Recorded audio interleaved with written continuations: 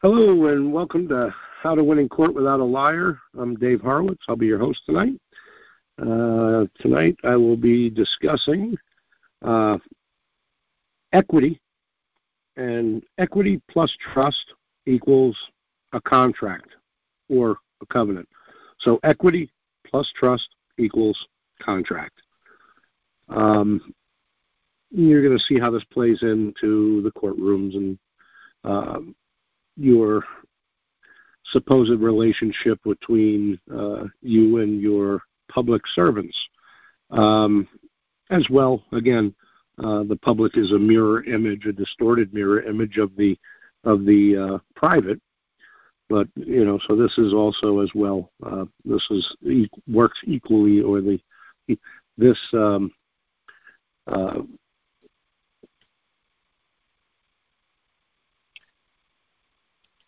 this question actually works very well within private as well, within private trust or within the private. But equity plus trust equals contract or covenant. And if you remember, and I say it all the time, all rights are ownership rights or property rights. Okay? All rights are ownership rights or property rights. Okay? Same thing. Equity, over what equity is. Equity is justice according to natural law or right. Equity overrides common and statute law and is designed to protect rights and enforce duties fixed by substantive law. Okay? Equity is a right, claim, or interest in. Okay? Has to do with ownership. Okay? Now, if you look at the one with equitable rights would be the beneficiary in a trust relationship. Okay, they have equitable rights against the trustee. And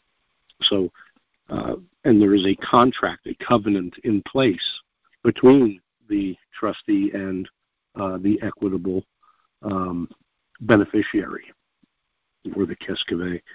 But so equity is an ownership right, okay, and the beneficiary is the ultimate owner in the end. So they are ultimately the owner in the end, I should say.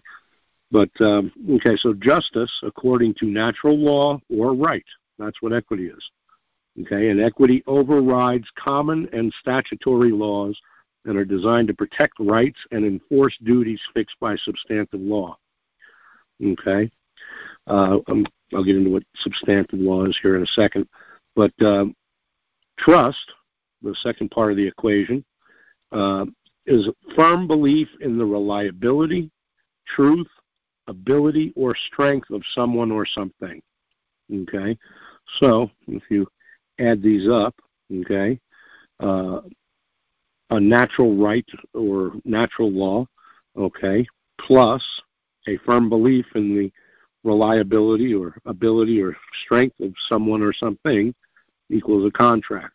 Okay, so equity is also ownership. So where you add ownership in trust, if you're giving property, if the grantor grants property into the trust, it becomes the trustees, and the trustee is the legal title holder or legal owner.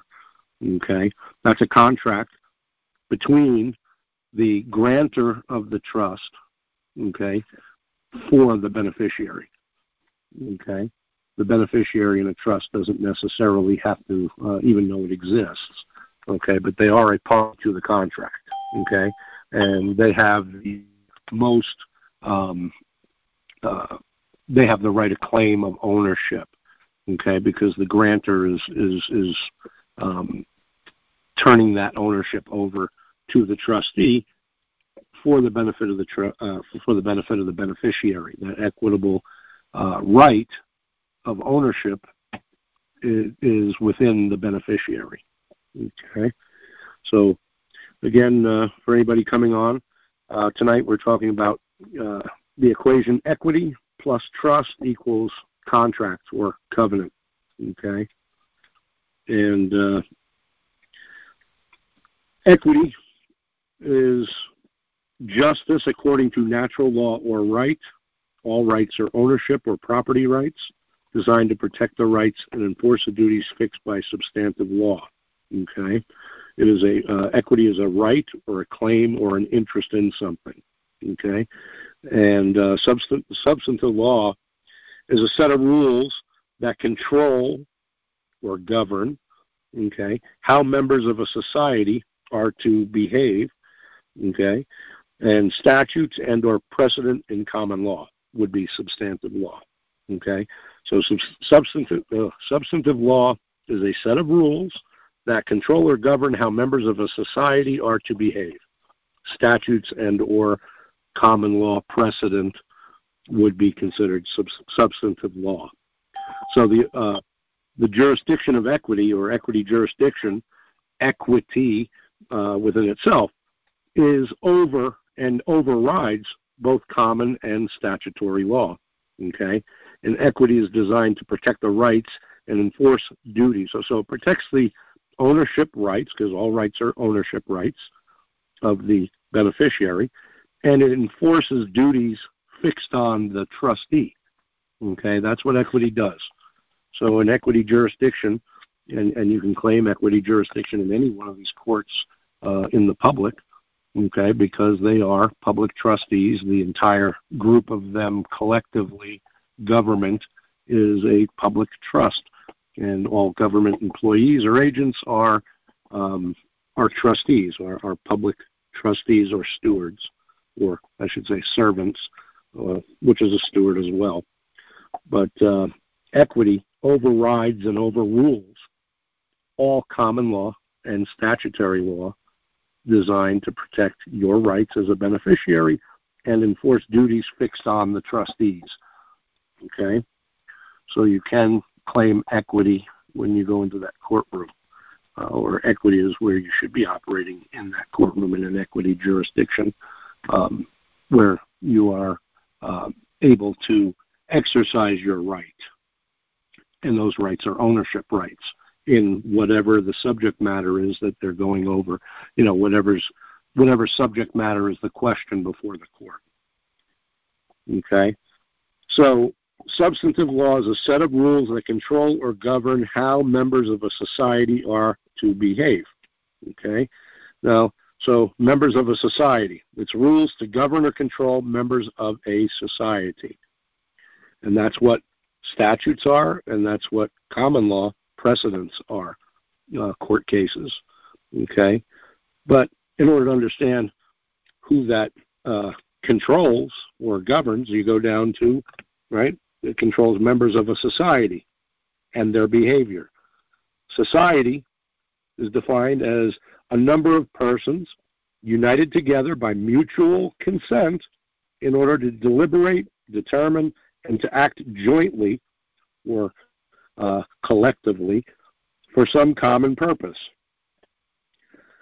Okay, so it's a number of persons, two or more persons united by mutual consent in order to deliberate, determine, act jointly for some common purpose. Societies are either incorporated and known to the law, or unincorporated, of which the law does not generally take notice. Okay, when you're operating in the private, you're unincorporated. You're not chartered by the government. They didn't create you. You created it through your own equity and trust contract privately. Okay, without the third party government or interloper, whatever you want to call them. Okay, so societies that are either incorporated and known to the law, or unincorporated, of which the law does not generally take notice. Okay, when we set up private trusts, they are unincorporated private trust organizations.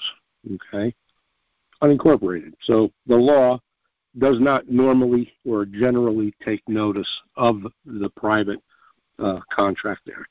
That's unincorporated. Okay, but if you go and look at a society, okay, they try to hold you to statutes Okay? That's what you're going into these courtrooms most of the time for. There's a question of whether or not you violated a statute or a control mechanism set up by legislation, okay, which has to be, there is a contract there, especially since in the public side you have your public trustees, and you would be a beneficiary at best on the public side, okay? So when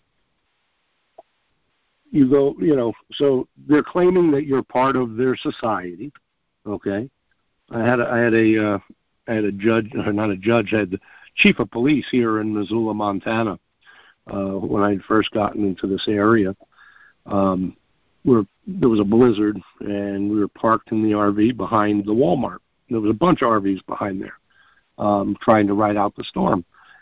Anyway, the city police sent a whole group of cops down there to harass everybody, and they were putting stickers on vehicles and things like that, saying that they were abandoned.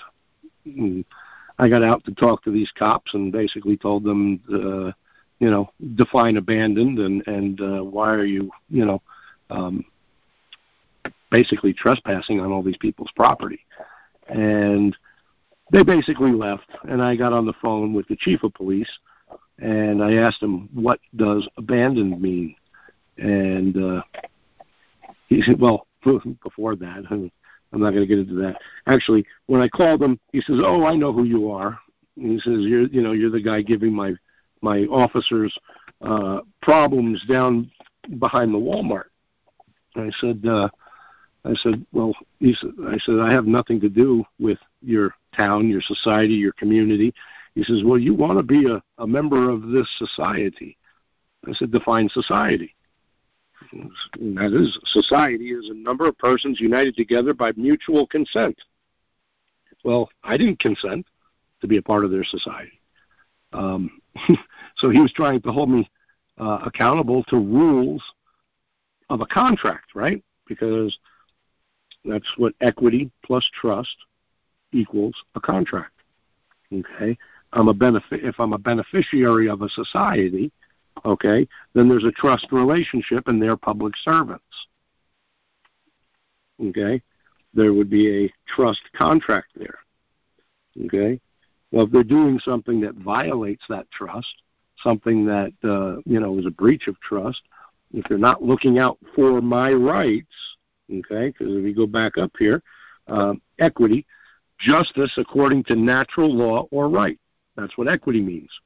Equity overrides common law and statutory law and is designed to protect your rights. And it is also designed to enforce duties fixed by substantive law, okay? And that substantive law is statutes and or common law precedent. So when they're acting outside of protecting your rights, they're in violation of equity, okay? Equitable. They are breaching the contract that the trust, that public trust and equity together, that contract that creates. So if they are not protecting your rights, or they are violating your rights, they are violating the covenant or contract.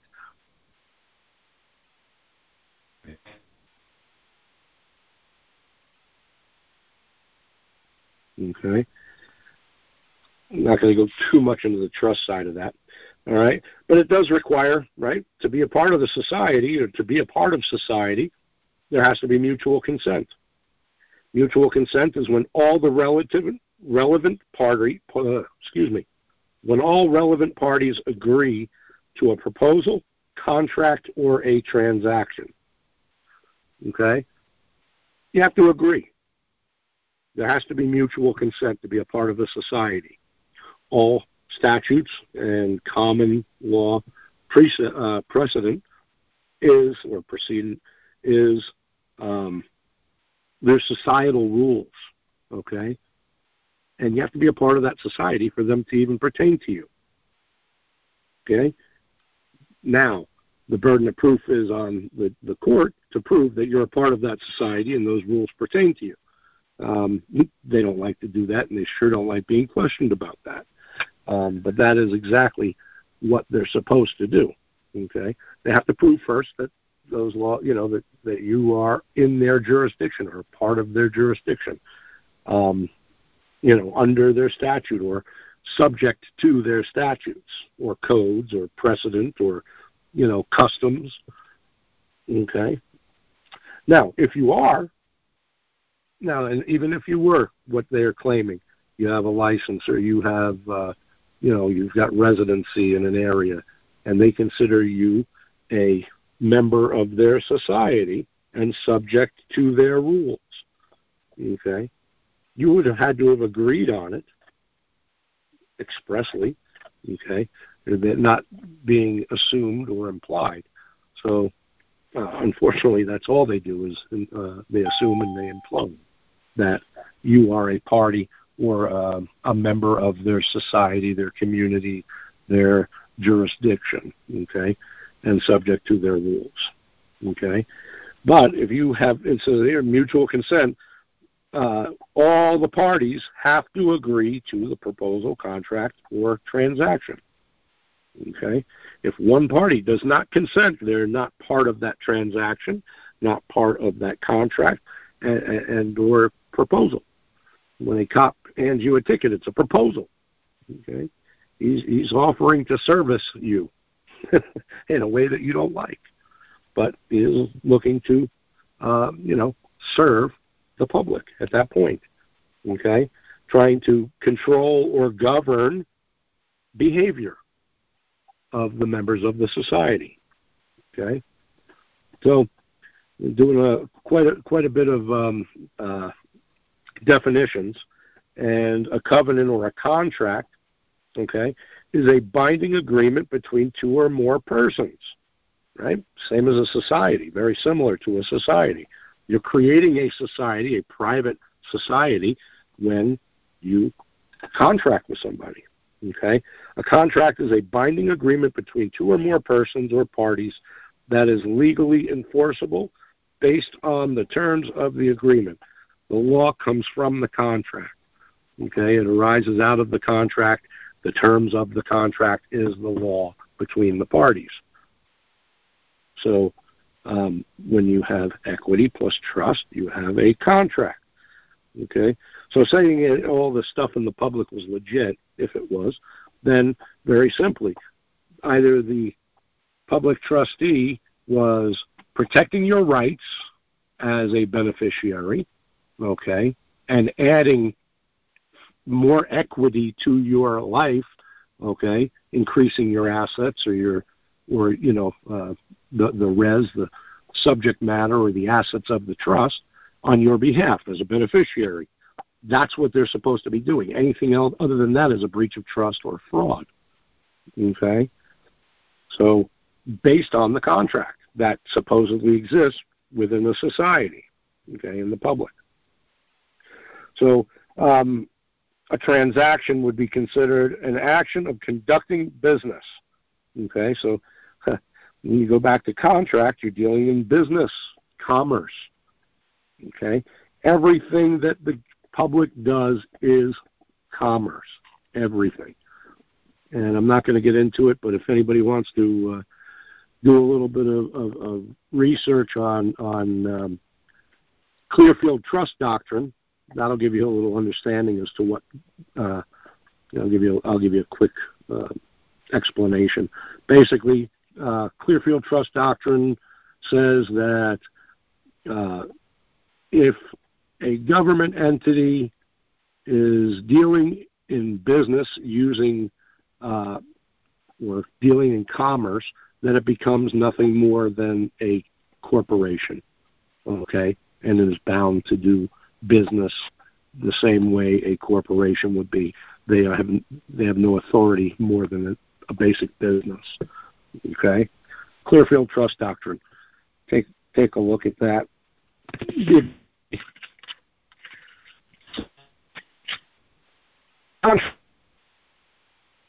Conducting business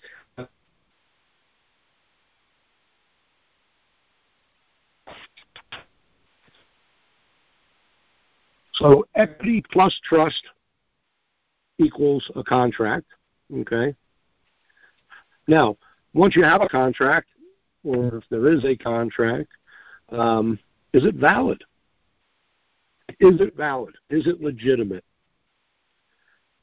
And there's quite a few things that you need to look at in a contract that would need to be proven to prove that the contract is valid or legitimate and not void. Okay, a void contract. Okay, this is a legal definition. Cannot be enforced by law. A void contract cannot be enforced by law. Is void ab initio from the beginning, okay, as opposed to a voidable contract, which can be voided, okay, by one or all parties. A voidable contract is not void ab initio, but it becomes void later due to changes in condition, okay? The contracting parties do not have the power to make a void contract enforceable. So when you go into a courtroom and you're in an administrative tribunal and they are trying to enforce a supposed contract. There's supposedly a contract that exists, which the law, right? A contract creates the law between the parties, okay? And I'll go back to the story that I've told before. A brand new attorney that became a prosecutor here in Missoula, and right out of law school, a couple of weeks, and they basically threw her. First case was mine, and this was after I'd already had three prosecutors removed in a case over 2.5 years to finally throw out. But she told me the truth. My jaw dropped. I couldn't believe that she said what she said. But I met her 2 days before the trial was supposed to go, and took her out in the hall.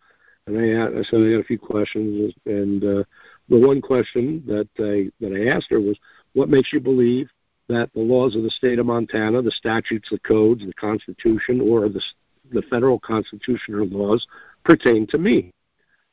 And she said, very, very like matter-of-factly, "Oh, that's easy." That's what she said. "Oh, that's easy." Like she was just taking her final exam for law school. She says, that's the social contract.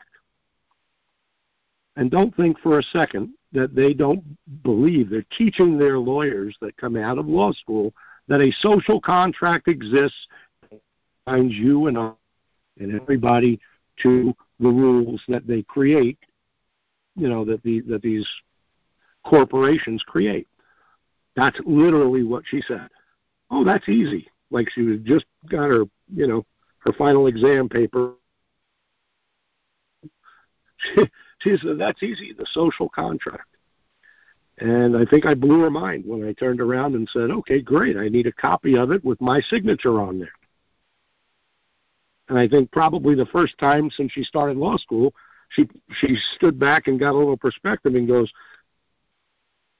"Social contract, I need a copy for evidence. It doesn't exist. It does not exist." Social contract theory, there's another rabbit hole you can go study. It is a theory, not even a good theory, but it is considered a fact. Okay, it is a rebuttable. It's a presumption. Okay, it's a presumption in all these courts that some social contract exists that binds you to society. Okay, and their substantive law. Right? Statutes, codes, administrative proceedings, all of it. They believe that it is, or they would have you believe that there is a social contract that exists that binds you to Geo. Question them, force them to prove it. Okay? If they're claiming that they have to have a contract, first off. Otherwise, it's forced slavery. There is no contract, which is why they use the social contract theory to bind people to their rules, the statutes, the codes, the acts, all this other stuff. Okay?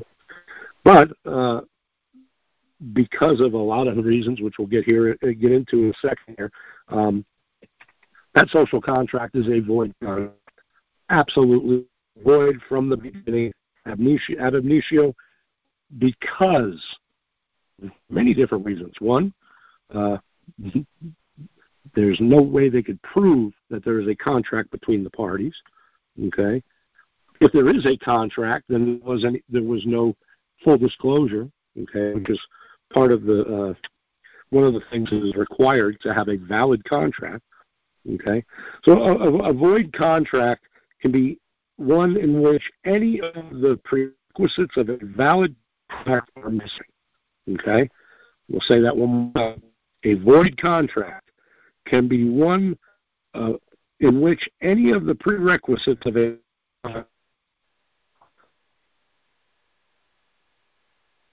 have all of the elements of a valid contract. Any of those elements are missing, it is void from the beginning. From the beginning.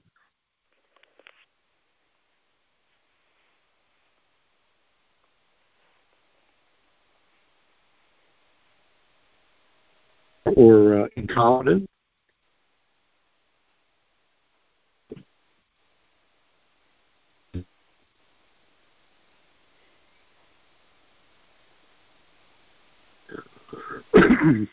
Like a material mistake would be one of the parties' names is spelled wrong. Maybe it's spelled in all caps. But that would be a material mistake. The dates are wrong. The parties' names are wrong. The product or whatever the subject matter is wrong. That can void a contract. Okay. Unlawful consideration. Okay. So if unlawful consideration would be, in their eyes, would be considered if the consideration is what's paid or what's per each of the parties to bind the contract. So the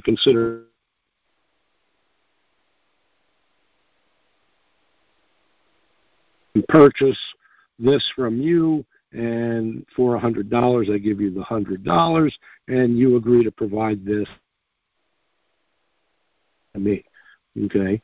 The consideration on my part was the $100. The consideration on their part was the product and the guarantee. Okay? That was the consideration. So unlawful consideration, what they would consider unlawful consideration would be if you traded unlawful drugs or sex or something like that as part of your consideration, or if that was offered to you, that would void a contract. Also, one-sided consideration. If only one of the parties is providing something of value, providing anything of value, then it's a void contract. Okay? A void contract would restrict trade, restricts legal proceedings.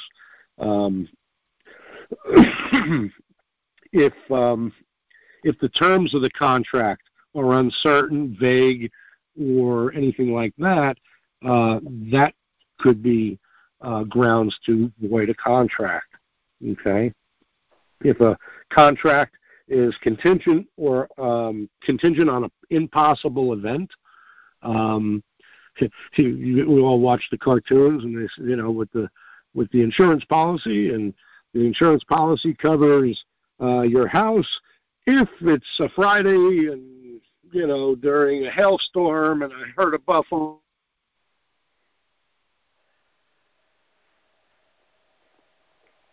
Events, okay? If that's if that was the terms of your contract, that would be void, okay?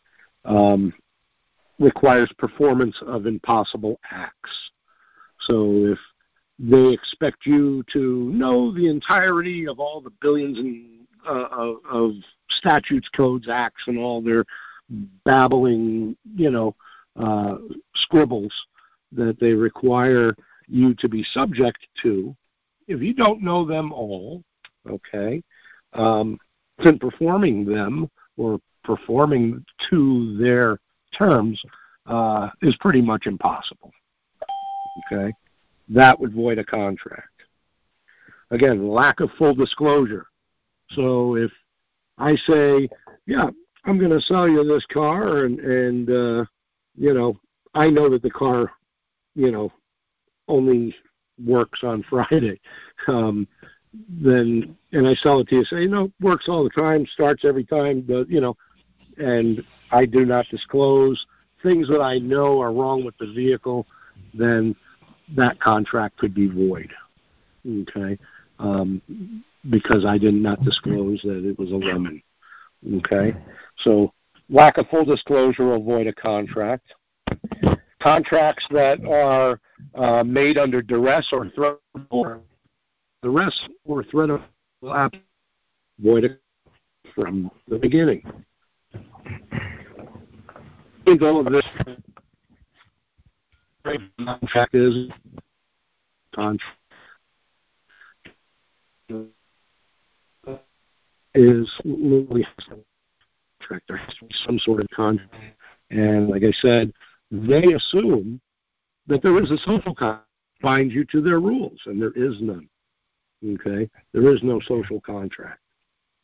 There has to be some form of contract. So when you go in and you file, you register your vehicle, or you apply for a driver's license or government benefit, okay, and binds you to contract with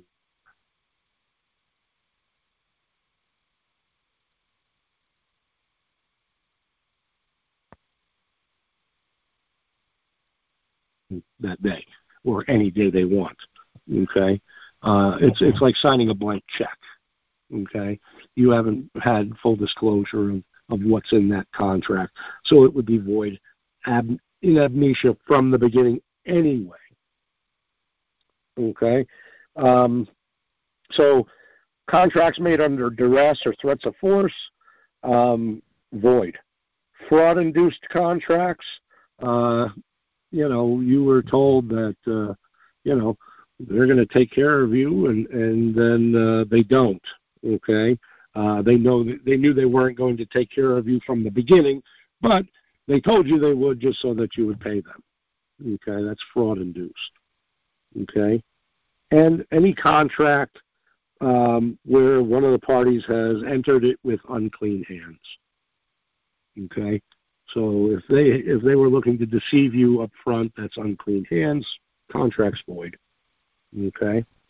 So you have the difference between a valid contract and a void contract or a voidable contract. Okay?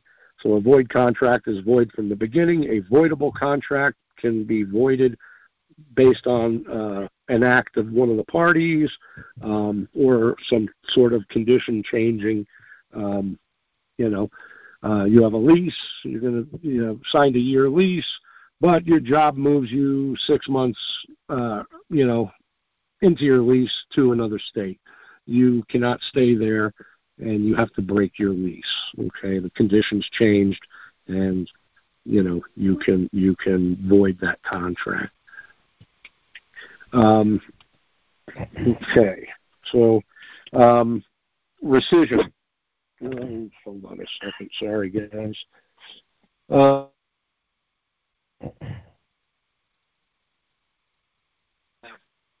Take a break here for about 2 minutes, and I will be right back. My dog is screaming at me to go out, and he was just out. But give me 1 sec.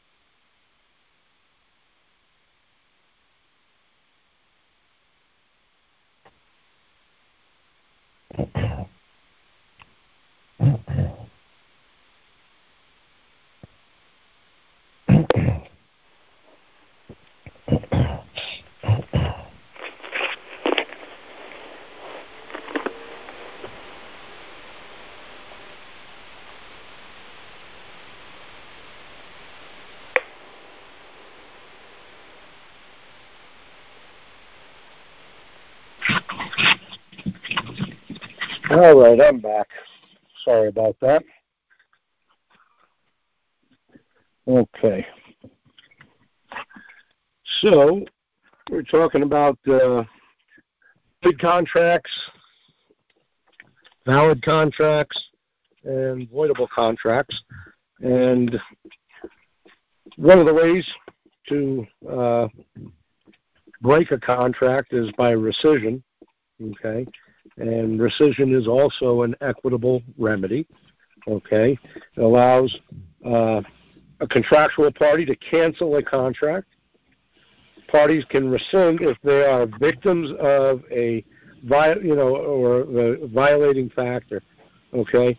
So if somebody breached the contract or breached the trust, that is absolutely a reason to rescind the contract or cancel out the contract. That's basically what rescission is, okay? But it cancels it, again, in abitio from the beginning, okay, as if it never happened, okay? So misrepresentations or mistake, okay, duress or undue influence are all valid grounds for rescinding a contract, okay? Basically, rescission is the unwinding of a transaction, okay, and it is done to bring the parties back to the position they were in before they entered into the contract, and it terminates the contract, okay? Very similar to a breach of trust within a trust situation, or whether it be private or public. A breach of trust, you would call, your equitable remedy is basically to collapse that trust and basically call into account the trustees for the property that was in the trust, okay? So, and they have to make, the trustee, the violating trustee would have to make the beneficiary whole, or bring the trust back to its former position before they took from it or defrauded it or breached that trust. Okay, so rescission, you got rescission under common law. Okay, rescission at common law is only available for fraudulent misrepresentation or duress. Okay, and rescission will render that contract void from the beginning. Now, rescission at equity, okay, is available for a bunch of different situations. Could be an innocent but material misrepresentation, breach of fiduciary duty, unconscionable conduct, or equitable fraud. Okay, so whether by error or, so that rescission would be done because of error or good cause. Okay, or just cause. And it allows you to, again, make that contract as if it never existed. And the equitable party, the owner, the one with the right, is entitled to be made whole at that point. All right, so I've been going pretty strong here for about 40 minutes. I want to thank everybody for joining me this Sunday, and hope everybody's having a good weekend. I would like to open it up to any questions on the material that I've covered to this point. If you have a question or a comment or a suggestion, please, if some of the material you didn't understand, please ask your questions. I know we got a bunch of people on here. We do this every week. Anybody has any questions? It's going to be a real short show otherwise.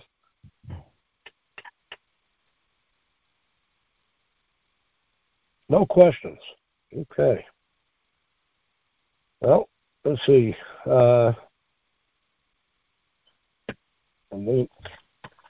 wasn't feeling all too good this weekend, and I almost didn't have the show today. But this morning I was feeling a little bit better, and this topic here was something that was weighing on me. And I know people get confused, public and private. This material that we're covering today, Equity plus Trust equals a contract. And, equity means a right, okay? You have a right, and it's an all rights or ownership rights.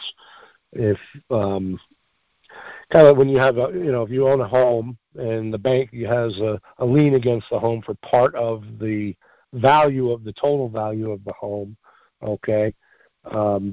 Let's say you have a $500,000 home. You owe the bank $2. You own $300,000. You have $300,000 equity interest in the home. Okay, the difference between the total amount. So, if you own the house outright, you have 100% equity in the home. The bank would have, in this situation, the bank would have $200,000 in equity in the home. They have an equity interest in the home, but that's all they have. Okay, equity is ownership. Okay, so the bank has a $200,000 ownership interest in the home, where you would have a $300,000 ownership interest in the home. Okay, so equity is ownership. Okay, and when ownership is put into trust, there's a contract created. That's exactly what happens in the public. Okay, you have an equity interest. There's your birth certificate. That's your unit of beneficial interest that proves that you have a beneficial interest in the public trust. Does not mean that you have to accept the benefits. A beneficiary does not need to accept benefits if they are burdensome. So if the benefit's going to cause you a burden, you don't have to accept it. Okay, and that's your right. If Uncle Joe leaves you an old jalopy that doesn't work and would cost you more to get rid of than to accept, then or than to fix, why would you accept it? Why would you want it? So you don't accept that. And there's no benefit to you. And a beneficial interest, there should be a benefit to you. Okay? And that's where you have a claim in that trust. So when you go and you register your vehicle into the public trust, okay, that's what you're doing. Okay? You're taking a piece of property that you purchased, okay, and turning it over to a trustee or to public trustees. Okay? That creates a trust contract. That creates a contract. And that's what they base everything on. So, anyway, I think I covered this pretty good here over the last 45 minutes. I'm going to open it up early. I don't have a guest showing up today. Excuse me. Throat's a little scratchy. But, I want to open it up to questions, whether it's on this material or, you have legal questions or questions about things that are going on right now out there in Crazyville. The public is absolutely going nuts. Ventured in a little bit earlier to Commerce, looking for, a couple staples, some TP, and, and just surprised, that all this stuff, these stores are almost empty. Met somebody that was literally like 3 counties away, and they went through Missoula, couldn't find anything that they needed, and so they were easy 60, 75 miles from home looking for stuff, which is crazy. Anybody has anything anything they'd like to discuss? Any questions on the material or on trust or on laws or issue that you have in court or before the court? Feel free to ask. I'll stay on as long as there's questions. Otherwise, I'm going to probably take some NyQuil and get some sleep. But can you hear me? I did want to get... Yes, Hello? yes. I have a question.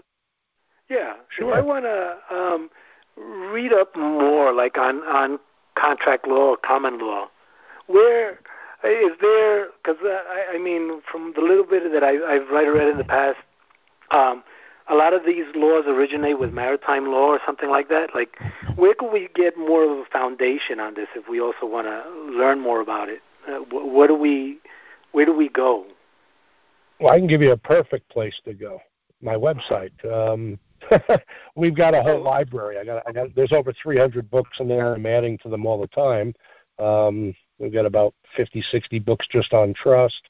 There's stuff in there on common law, admiralty law, trust law, bankruptcy law, law on negotiable instruments, all kinds of different stuff. My background, I've been studying law for about a little over 30 years, and just about every facet of law. If it had law in it, I was studying it. So I've got quite a collection of books. A lot of these books even date back into the 17 and 1800s that are on there.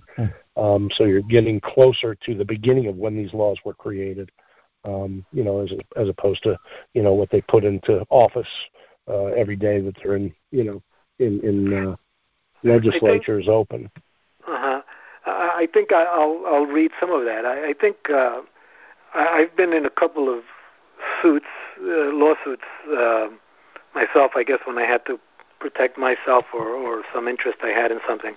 But the problem I always had was being able to put something together myself in order to present my defense. Well, you know why? Because a lot of that is because of procedure. When you walk into court, most of what they're dealing with is substantive law, right? Statutes and common law or precedent, and you add that to procedure. Okay? There's a certain way that you get the court to move or, get them to stop doing something.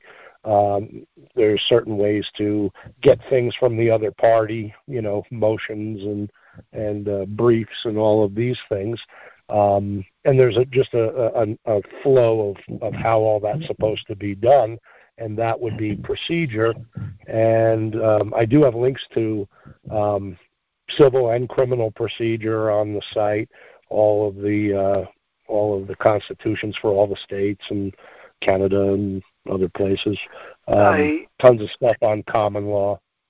I understand what you mean by procedure, but I guess, and I'll tell you just a brief example. I mean, I did have a partner once, and I lost some of the properties I had with him, because he hired an attorney. I tried to go pro se initially, and I just felt it overwhelming. Although I felt I didn't have enough money to continue with. I didn't feel competent enough to go in there and continue fighting it myself. So I hired an attorney, but then the attorney got too expensive, and I ended up losing. He had a lot of money. He had an attorney the whole time. He had two different attorneys. Right. And so I ended up losing and losing my shirt, really, in that case. But so you had contracts with them for these properties? I had one contract with them on several properties, and I ended up losing the properties, in court after he sued me for breach. Yep.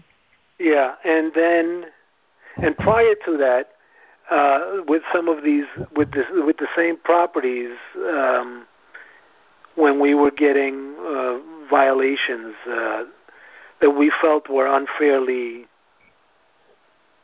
being punished by the town. Okay. Town codes, violating town codes.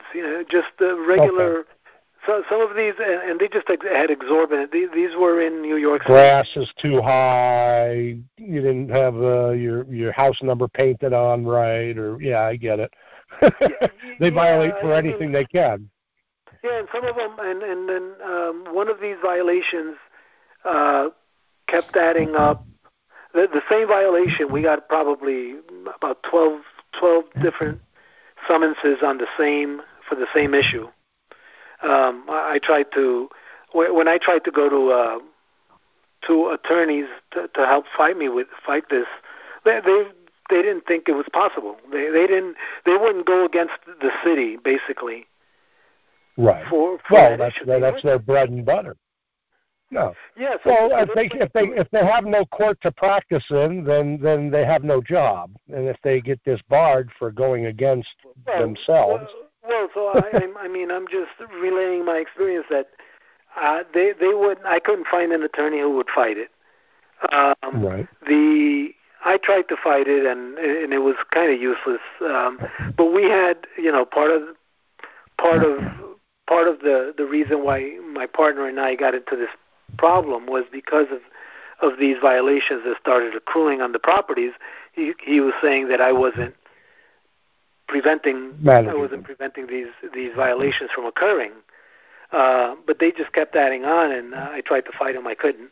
So I don't know. I just felt like procedurally I was incompetent, and I couldn't go to an attorney because they didn't feel that they were gonna win, so they didn't even take the case. They couldn't, Right.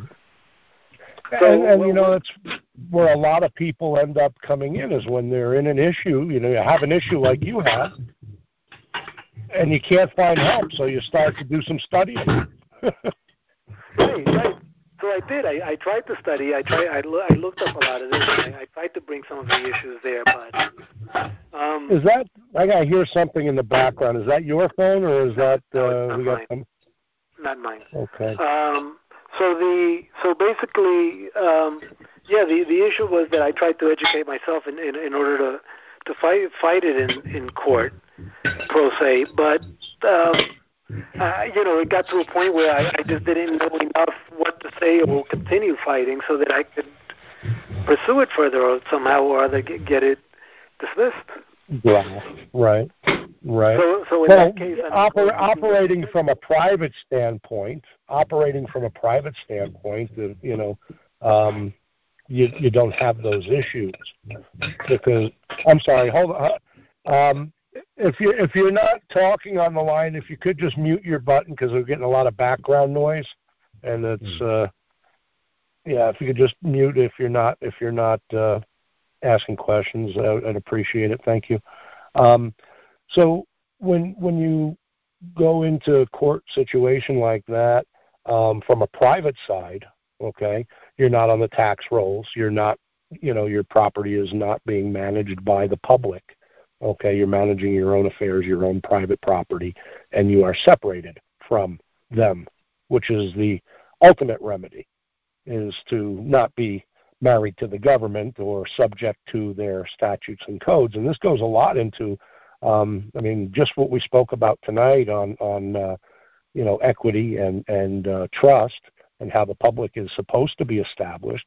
They are public trustees, and they're supposed to look out for your rights, not, fee and fine you to death so that they can get wealthy, or extort money from you.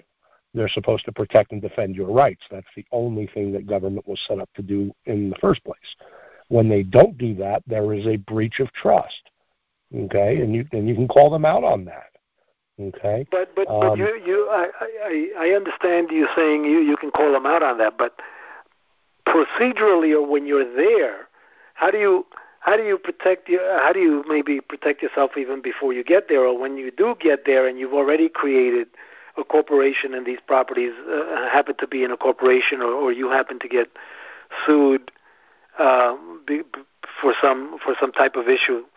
Then at that point, what do you do? I mean, who do you go for? Because not everybody's going to have most of us have jobs that we work in, and we don't have the time to dedicate to learn these issues. Right. To learn and they count on that. They count on that. Okay. You know, otherwise you would think from kindergarten through high school, they would be teaching you all of these laws and statutes and codes and how to act in court and how to do this, that, and the other to protect yourself or to keep from violating these, you know, millions and millions of codes and statutes that are out there.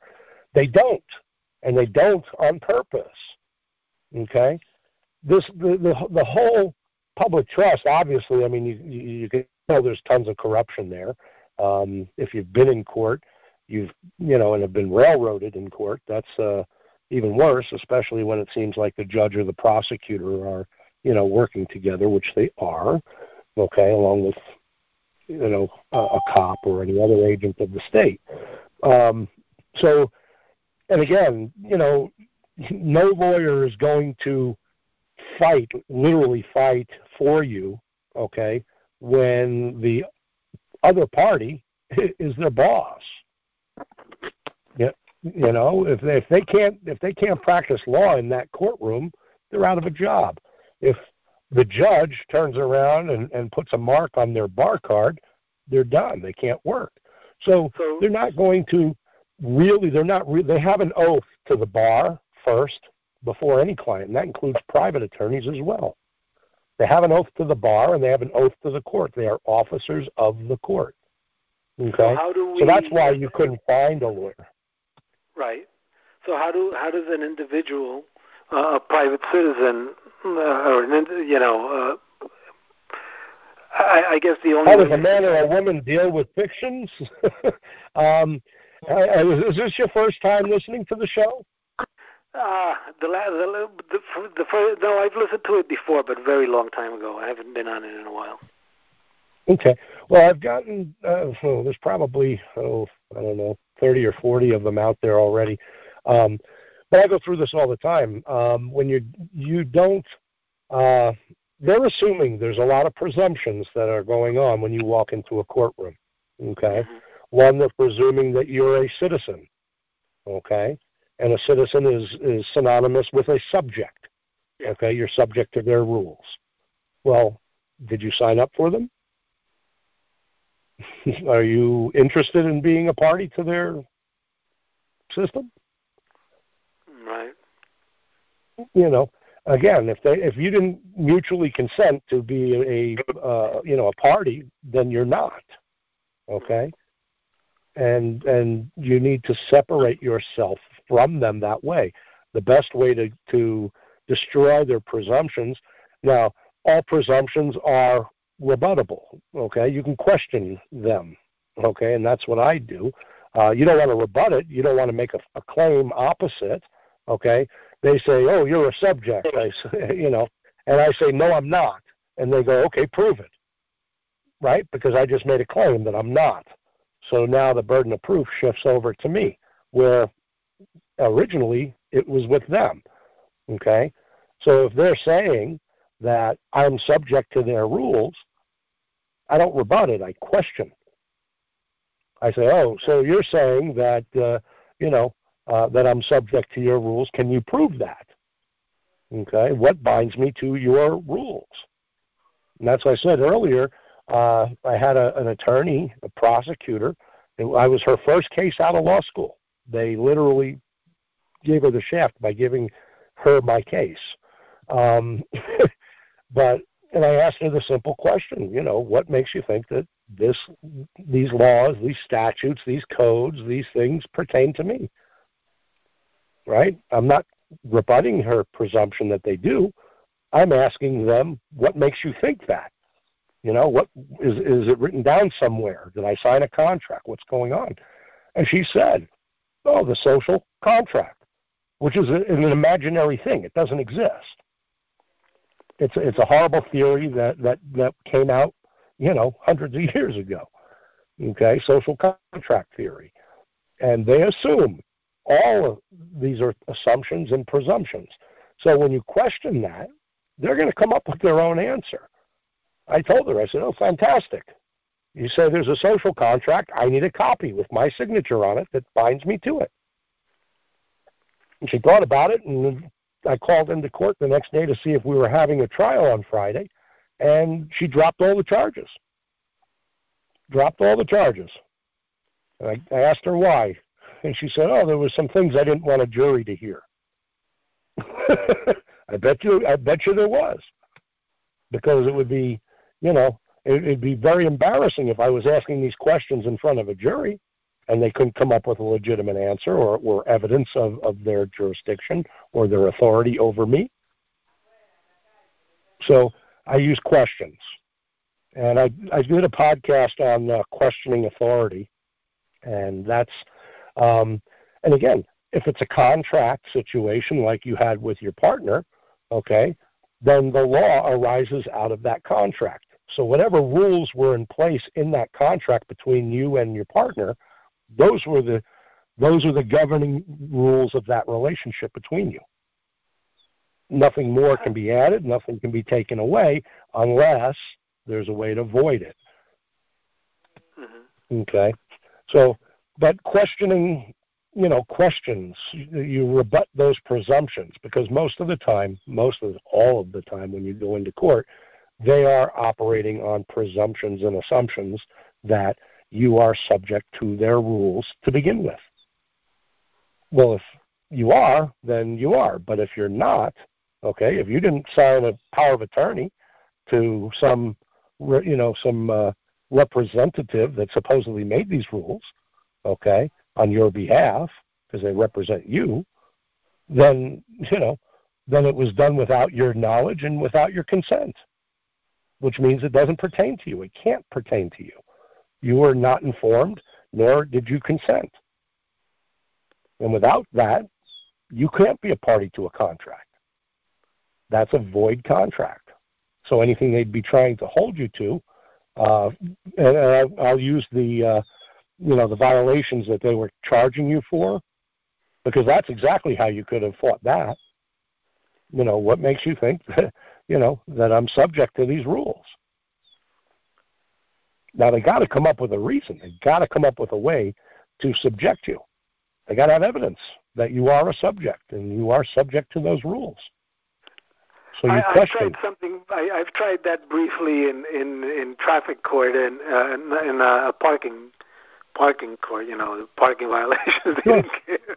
Sure. They didn't care. They heard me out. I tried to say, this is again a very long time ago, saying that I was not the individual. I wasn't part of the system, and right. But see, when you say that, you're making a claim. See, when you rebut it, that's a rebuttal. So when you say, I am not a part of your system, you're making a claim. Now you have to prove that claim, because you just shifted the burden of proof from them having to prove it to you. So rather than rebutting it, you question. So you form it in the way of a question, because now they've got to answer and prove their assumptions or presumptions. Okay? So if they're assuming that you're a subject, and you question, what makes you think I'm a subject? Instead of saying, no, I'm not subject to you. That's an express statement. You can do an express statement. I don't consent to be subject to you. That's an express statement. Okay? But if you ask, if you rebut it and say, I'm not that party or this or that, they're going to tell you you're going to prove it. Okay? But if you're asking questions, they're going to come up with the answer, and the answer is going to be that they can't prove that you're a subject anyway. So in the case of, in the case of the violations for the property, okay, you could have fought it that way. And again, if they say, oh, well, you are subject and it's in our codes, and well, just because it's in your codes, what is the contract that binds me to those codes? Is it because I have a house in this town? Right? Well, does it mean that, if my house isn't registered with you, my house is private, it's my private property, it's not public property, then how can you manage my property, right? Only the owner of something can make up the rules for the thing. Yes. Okay? If I say, I'm going to lend you my car, okay, and I say I need it back with gas and a full tank of gas and in the same shape that it is when I give it to you, and you agree, then you need to bring it back the same way. That's the rules of the contract. And as long as you do that, you've fulfilled the contract. I'm getting, but I guess in the case of the properties, from what I remember, the properties were in a corporation name. So when it's in a corporation, then you cannot even fight it pro se.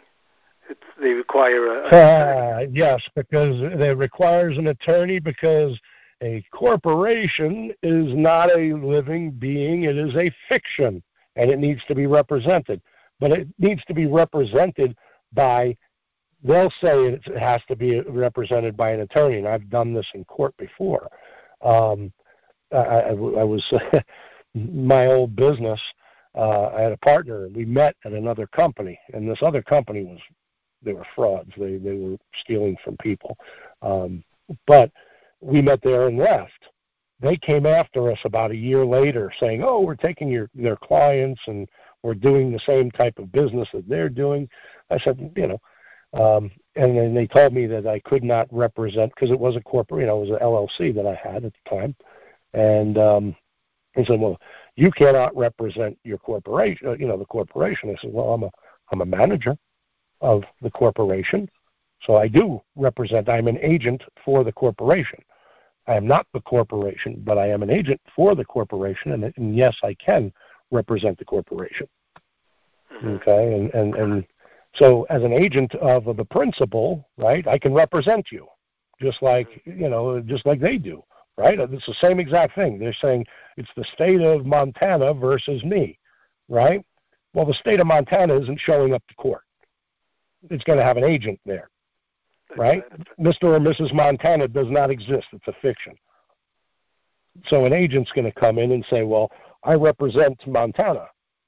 Oh, okay. Fantastic. Do you have a contract with Montana that says that you represent Mr. or Mrs. Montana and everybody in it?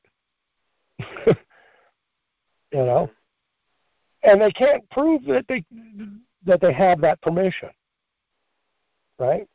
For this specific case, do you have an attorney-client contract for this case? Right? Because when you go to an attorney, you have to sign a contract between you and the attorney, right? Give them power of attorney to act on your behalf. Mm-hmm. Well, that's what they're saying with the corporation. They're saying, oh, no, a corporation can't be represented by, by you. You're not the corporation, right? And you're not the corporation, but you are an agent of the corporation, and as an agent, you can represent it if you can do it. Okay. If you've got the ability to do it, yeah, absolutely. Or the want to do it, because you can always research and build a case. Yes, yeah, that's what it requires. Right. Yeah, it definitely requires the time, and most people don't think about it until they get run over in court, and then and it's like, wow, I really thought that the rules were fair there, and they're not. They're not. No. That's why equity. Okay, that's why equity. Equity jurisdiction overrules all statutes, codes, acts, all of that garbage, and common law, precedent, other cases. Okay, now they have to take your rights, your ownership rights into account, and they have to act in the position of trust. Because you have the equitable remedy as the beneficiary, they are a public trustee and are required to act as a fiduciary and a responsible party to the beneficiary. If they're acting anything but, they're in breach of their fiduciary duties, they're in breach of trust.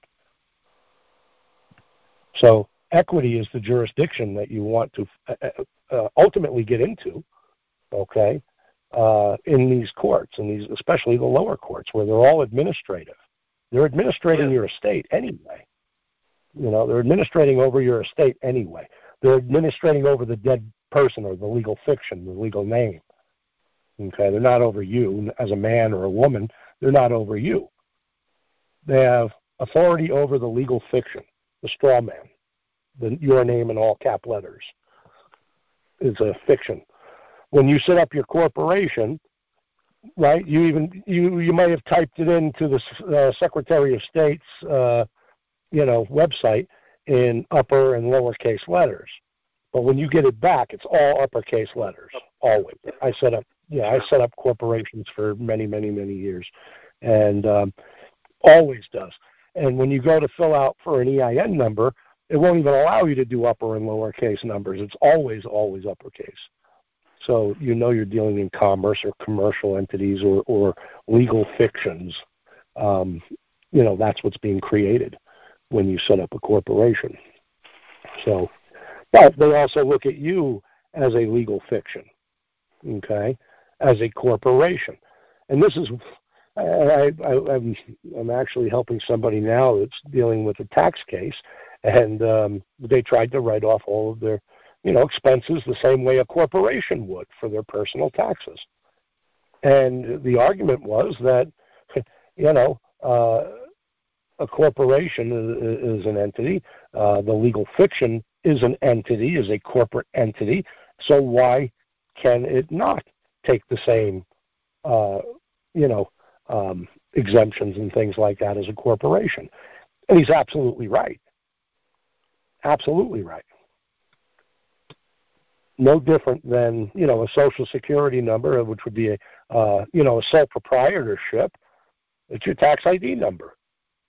It's the same thing. It's a corporate ID number for tax purposes. Same exact thing. So why couldn't you get all the exemptions that or deductions that a corporation could get personally? Me personally, I do not consent and don't volunteer for taxes, but and I enjoy living in Montana because there are no sales taxes. So, but I don't trust the public, so I do not have them manage my affairs. That's the ultimate place to operate from, is from the private side, separate from government. And there's two ways to do that. A man or a woman can separate, between you and your creator, okay, as a private trust, and that would be the separation of church and state, okay, and then your stuff, okay, anything that's commercial in nature is separated either, is separated as being private as opposed to public. So if you can create those two separations, that takes care of you personally, and then your properties, the things that you that are your private property, hold them in trust, and that separates that property. The legal title to that property now comes out of the public and into the private. Okay, the owner of a thing is the only one that can make up the rules of it for that thing. Now, if you think about that from the public sense, okay, if the public, these public people, these public agents, these public trustees, if they're making up rules for you, what does that say about how they look at you? Okay, if all rights are property rights and all rights are ownership rights, okay, and the only one that can make up rules for something is the owner of it, then they're looking at you as if that you are their property. They're making up rules for you. Okay? They're making up rules for your stuff. Right? No, you can't drive that your own prop. You can't drive that thing that you supposedly own on our public streets. Well, where else am I going to put it? Where else am I going to drive it? But if it's in the public, if you registered it with the public, you're giving ownership, legal ownership, over to them. So they make up the rules, and then they give you beneficial title back. Okay? So when you add something into trust, you're splitting the title. One party has legal and can make up the rules, legal ownership. The other has beneficial ownership. They can enjoy the benefits of it, but they do not hold the power to turn around. It's not true ownership because you can't make up the rules over it. Okay? When you separate from the public, you can now make up the rules for your stuff and for your own life. And you can much easier, send the public packing when they encroach on your private property, including you. So that's the best way to deal with them. That and a lot of research and study. There's no getting around that. If you want to be able to handle your own affairs, manage your own affairs without being overseen or managed by the public, by the government, then you need to be able to manage your own affairs. And part of that is, legal, financial, commerce, how to just manage your own affairs, manage your own checks, manage your own, your finances, your own, make up rules for yourself. What's right and wrong for you, and manage your own affairs. Okay. And it's a lot easier to defend that way. Yeah, I hope I answered your question. I hope it helped. No, you did. It just gets a little tough, but yeah, I understand. It takes education and practice. Yeah. Well, I'll point you at this point to the website. It's https://bulletproofsolutions.org. If you sign up, there's a free membership, but if you sign up for one of the paid memberships, you get full access to the library. You can download all the books you want, access to all the different laws in the country, every state, all the different laws, all the different constitutions, and gives you full access, and you can download all those books as well. And it pretty much covers, and I'm adding to it constantly, but it pretty much covers every area of law. It's kind of like your own private law library. So that should help. Yep, and thank you. Again, you're welcome. Thank you for your questions and for your participation. I appreciate it. So, is there anybody else who has any questions or would like to comment on what we've been discussing? If you've got any legal issues that you want to discuss or questions of the material we covered tonight, feel free to speak up now. Hello, Chad, are you on tonight? Yes. Who's this? Can you hear me? Yes. What's your name? Hi, my name's Raul. Hi, Raul. How are you? Okay, how are you? Thank you for being here tonight. Sorry to hear that you're a little under the weather. Thank you. Yeah, I've been fighting it off and slept a lot of the weekend with the help of some NyQuil. But I think it's allergies, really. Uh-huh. But thank you. So, yeah, what's your question or comment? Or? I'm kind of new to this whole trust thing. I'm kind of been exposed to it for about a year now. And I identify myself as an artist and a craftsman. I work in ceramics and jewelry. And when you try to participate with some of the craft fairs, they ask you for a license or some kind of business thing. So you're kind of like dealing with the public. You're out in the public as in commerce.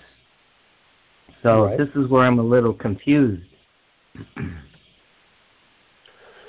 Well, you can always question why. You can always question them why they require you to have a business license. Right. Now, that could be, and again, sometimes some of these places, they charge you for your spot, right? Right. So they are, they're dealing in commerce. They're required to ask for certain things. Does not mean that you have to have those things. You could tell them, if you're private, then you can absolutely tell them that, this is a private trust. It's not statutory, nor am I required to have a business license. There you go. But I would like to participate in the craft fair or whatever it is that you're, trying to participate in. So they're required to ask. You're not required to have it. That's part of their charter, for what they're doing for tax purposes. Again, the government wants their share. Right. They want their share. But from private, you're not required to have a business license. Again, a license is permission. So, if, are you required to have government's permission to have a business? No, right. Absolutely not. Unless you are a statutory corporation, an entity that was created through legislation. A corporation, an S corp, a C corp, an LLC, LLP, any partnership that is statutory in nature, you're under their charter, so you've got to follow their rules. But if you set it up privately, none of that's required privately. Mm-hmm. You're allowed to do business all you want. You don't need anybody's permission to make a living anywhere.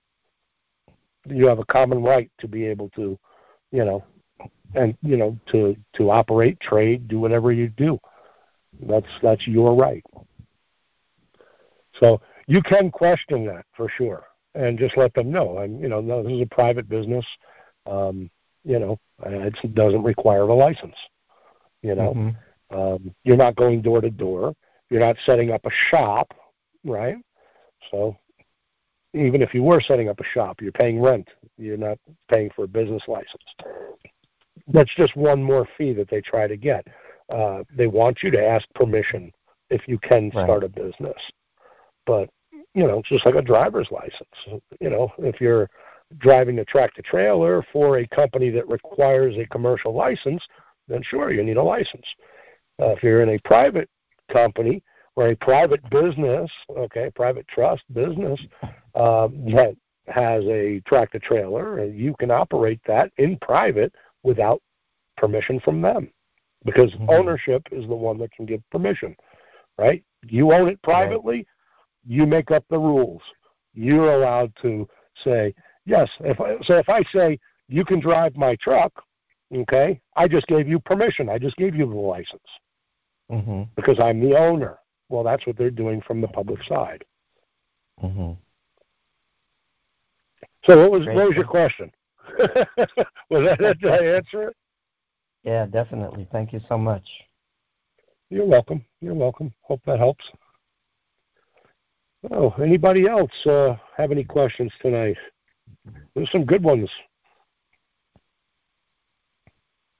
I was going to ask Chad, are you on tonight from Montana? Yeah, I'm here. Who's that, Louie? Yeah. Hey, how's it going? I'm doing that. No, I was wondering if Chad was on tonight, because I know he was. I know he said he was going to be in Montana. So he did say that. Probably busy. So yeah, Louis, did you have a question or comments? Something that was going on, or something else? I mean, as of right now, no, not really, I guess. How are things over there in Detroit with everything that's going on, or over in that area? Well, they're claiming that Michigan is starting to have high cases of the virus. So we will see. Yeah, we went from 19 to 160 today in Montana, they say. Yeah. I don't see it.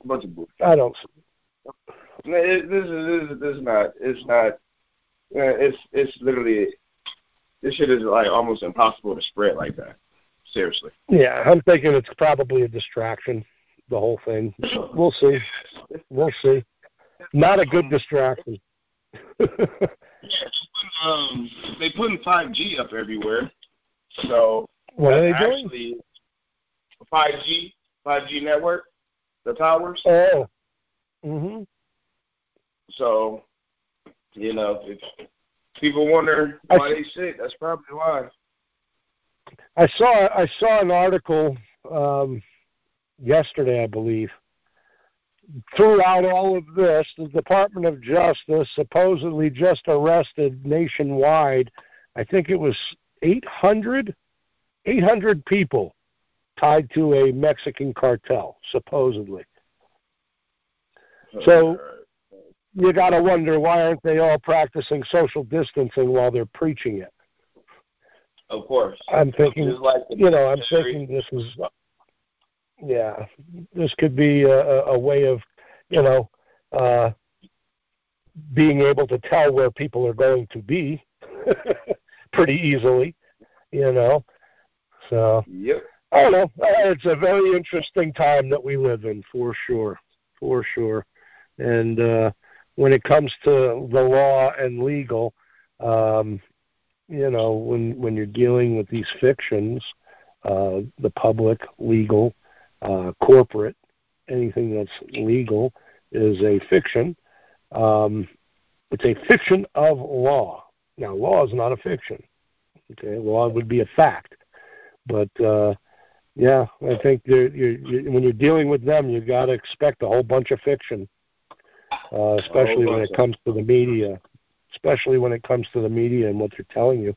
My son is in Brooklyn, New York, and they were saying on the news, they were making all these claims on the news there in New York that that the hospitals look like war zones. Literally, that's what the guy said that he heard on the news that morning.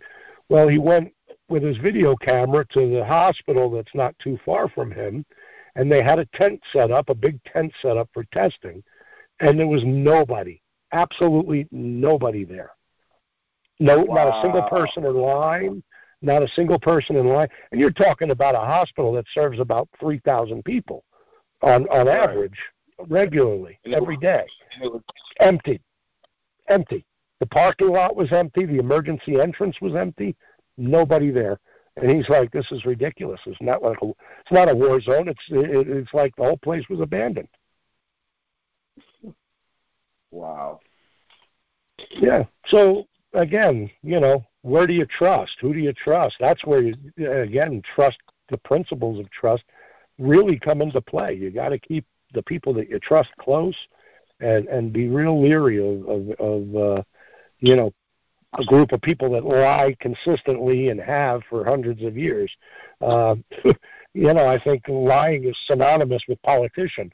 So, you got to be careful, and I talked to my son yesterday in New York, and he's nervous about the whole thing, but he stays in, and he said, but people are out and about, and, just like normal everyday stuff, and he hasn't seen much in a way of difference. Now he was going into Manhattan for work, but they shut his job down, so he hasn't been going into the city.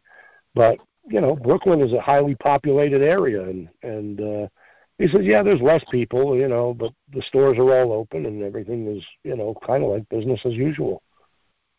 The only difference is now you've got you've got military moving in, and I didn't want to get into the martial law again like we did last week, but I just saw, it was last night, Trump reordered 1 million retired military back into service. Domestically. 1 million service members back into service that were retired. Why? Big question. Big, huge question mark. Of course. And I mean, if you got that, plus, all of the the different states guards, the National Guards and stuff, they're pretty much setting the stage. New York, New Jersey, California, I believe, are all shut down. They're even slave catching New Yorkers in Rhode Island, New York, or New Jersey, Connecticut. Anybody from New York with plates from New York, the cops are pulling them over, and they can arrest them for up to 2 months without charge. Sounds kind of like martial law to me. Martial law. Nazi state, Nazi Germany. Yeah, it's a police state. That's really what we're in right now, is a police state. And they're saying it's voluntary quarantine until it's not, and that changes by the hour. Yeah. All I got to say is, if you didn't think they recognized your rights, or if you thought they didn't recognize your rights before, wait till you see what's coming, because they will not recognize you as anything more than a subject, and all by force, threats of force and force. And that's all it's ever been. It's just going to come to, up to the top. It's going to rise up, and that's all you'll see. At least before, they had to have some semblance of legitimacy. And that's going further and further out the window by the hour. Every time I turn, I have a hard time stomaching television, and even a harder time stomaching politicians blabbering on TV. And I tried to watch the presidential COVID virus task force, or whatever it was like an hour and a half long video, and I got probably 20 minutes in and wanted to puke. All they do is, pat each other on the back and go, "Oh, you did a good job. Oh, that Democrat over there did a horrible job. This one here is questioning me. That Republican," it's horrible. It's a big show. It's just horrible. Anybody who trusts in that is probably should go for some, psychiatric help. It's hard. It's like a horrible reality TV show. That's not reality. Most of them aren't. So, anyway, enough with the virus stuff. Anybody have any legal stuff that they want to ask about? Legal questions, anything, if you're having an issue in court, or if you, legal questions, situation, or doesn't have to be on topic. It can be anything you want at this point. I'm happy to answer any questions, and I will stay on the line as long as there are questions. Otherwise, I will wrap up. So please do ask some questions. I have no problem staying on and answering your questions if there's a need to. I'm here.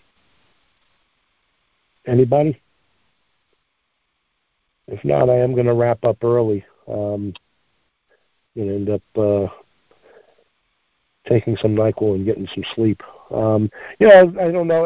I know people that were waiting to see the, to get the recording from last week's show, and I haven't been able to put it up on online. I've been having issues with the Anchor. It goes to about 97%, and then it cuts off. And I don't know if that's because of the internet, with so many people being at home and probably spending most of their time online, if there's just a lot of traffic or what. But I've been having a hard time posting that on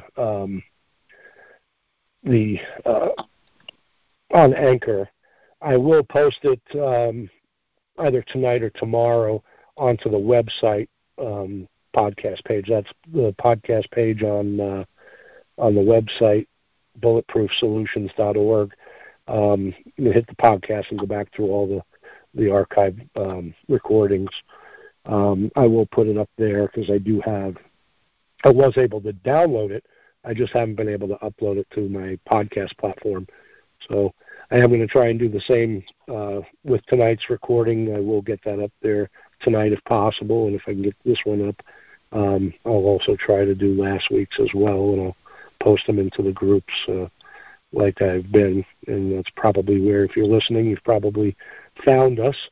So if anybody is waiting for last week's and they want a copy of it or something, I can definitely send it to you in email.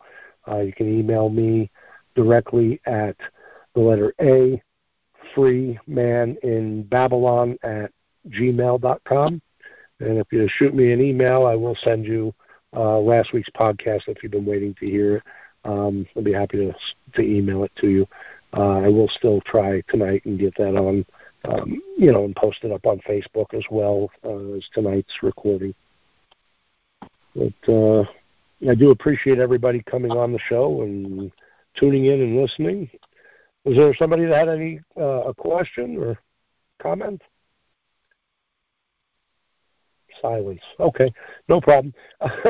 So I am going to wrap up for the night. I do appreciate you guys coming out on, out of your quarantine to listen. And again, if anybody would like to be a guest on the show, if you had, if you have some proficiency in law or a specific legal matter that you've dealt with and you'd like to discuss it, if you'd like to be a guest on the show, please reach out on the website there or shoot me an email, and we'll see about getting you. Scheduling you to be on the show as a guest.